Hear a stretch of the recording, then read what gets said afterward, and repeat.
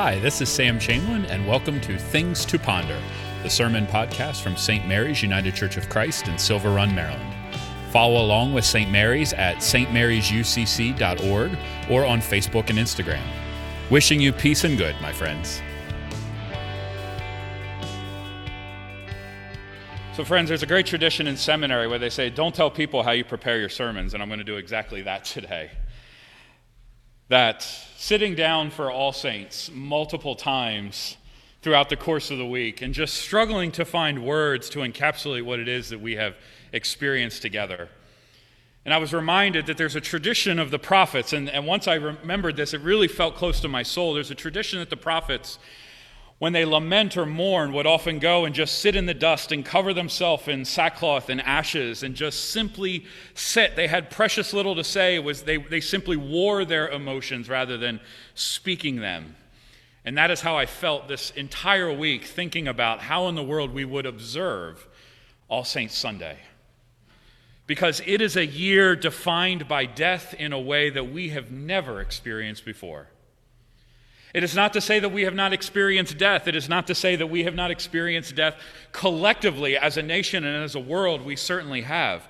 But it always felt like there was some greater purpose at times to that suffering. I mean, we can go back to World War II and say, yes, we've suffered dearly, we've experienced death, but it was in the interests of defeating fascism in the world. Other times we've said, yes, we've experienced this death, but it has brought us together in some powerful and remarkable way. This seems to me in so many ways to be a year defined in so many ways by what we might term senseless suffering. Over 230,000 of our countrymen are dead because of a virus. In our own congregation, I feel a particular burden for you all who have felt the burden of death, both in the passing of the young far too early and the death of our dear saints, leaving a void in sort of our understanding of the world and how we function in it. And even if we take all the actual death and set it aside, our year has been defined by things that have the distinct odor or whiff of death. Little death, that you might say, that press us down and make us feel like things are coming apart. We have experienced in untold ways racism, classism, deep divisions in our nation that feel unresolvable. And the one place that we go to find some semblance of mercy, comfort, and relief, this place that we call the church, and however we experience it, even Sunday by Sunday, there's this little tiny air of death because it's not what we're used to. It's not what feels normal to us.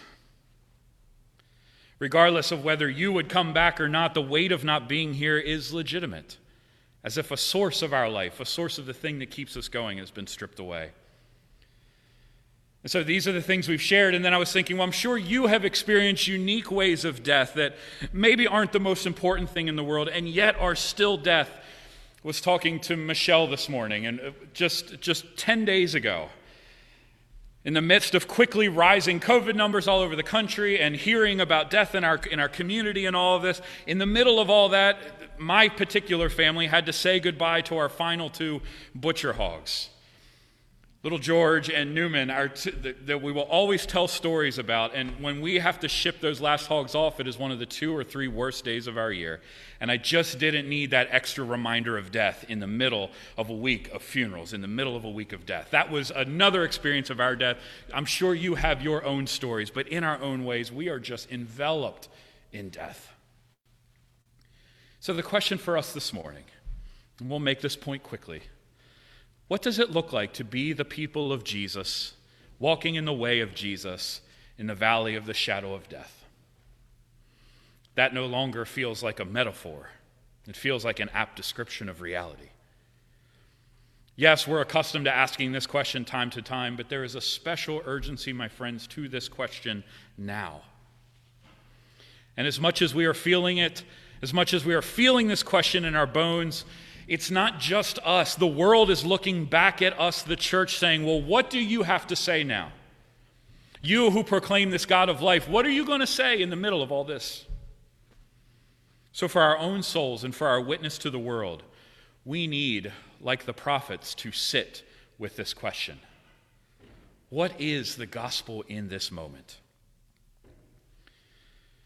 I don't know how you'll work through that. I can only share how I'm working through it right now because it feels so real to me. As I work through it in my own soul, because I don't know if this is the case, I do believe this is the case. I believe that it is not the church's job to proclaim immortality, which sometimes we do. The notion that there is no death, that sickness would all just go away if we had enough faith, all these things. We do not proclaim immortality as if if we just walk the right way, that all of this bad stuff will go away. That death is a chink in the armor of the gospel. It is not. And the church at its best has never proclaimed immortality. Because we don't proclaim immortality, we proclaim resurrection. Death is not a chink in the armor of the gospel. It is the doorway to the gospel. That through death we discover abundant life. And if we look at it this way, this is the way I believe. If we look at it in this way, then we find ourselves in excellent company. Because that dark cloud that we're all feeling right now, in fact, Jesus' entire life, the entire gospel story unfolds with this same cloud all around it. Jesus, time and time again, is saying, I'm going to die, guys, I'm going to die. And everybody's like, no, you're not, stop it. And he's like, no, really, I'm going to die. All the while, he's surrounded by people who are sick and suffering, hungry and rejected. Jesus' entire world was surrounded, and they didn't have, of course no modern medical technology. There was a government that was particularly oppressive. Death was just how life worked. And if you listen carefully to these Beatitudes, which we read, which I suggest are Jesus' most critical and most core teaching, we hear the echoes of, yes, there is death, but let me show you how there's going to be life on the other side. To use a more modern or contemporary translation, blessed are those who mourn, not those who whimper, but those who raise their voices. Blessed are those who hunger and thirst for righteousness, recognizing there is lots of little deaths in the world. Not those who whine, but those who struggle. Blessed are the peacemakers, not those who shun conflict, but those who face it squarely. Blessed are those who are persecuted for justice, not because they suffer, but because they love. It's almost as if, friends, as if the gospel flourishes most in the darkest places of death.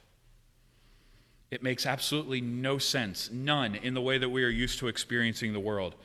But the Apostle John says this in his first letter.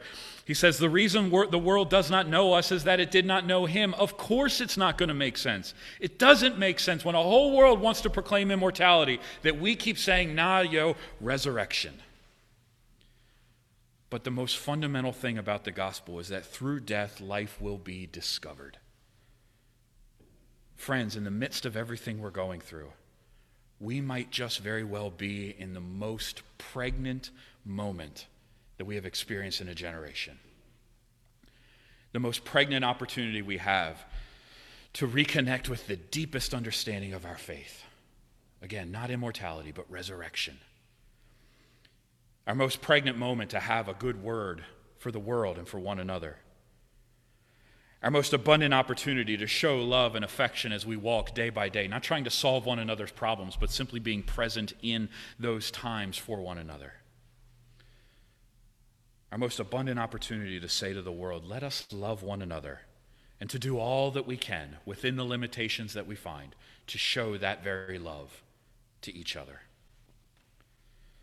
And so to you, my friends, whatever you're bringing to this observance today, whether the specter of death is fresh and present to you, as it is to me on this day, or whether you simply feel this fog of unknowing around you, where is God yet proclaiming us to walk through that and to find life? What life is ready to break out in the middle of your life, in the midst of the death that you are experiencing? Because it's there.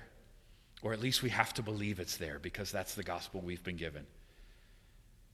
Jesus says, unless a seed falls to the ground and dies, it will produce nothing.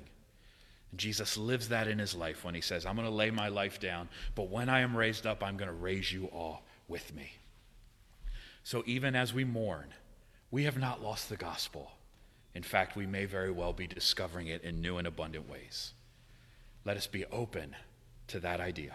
Let us be aware that the Holy Spirit is still working as we sit in this moment of death and yet proclaim the life that Jesus comes to give.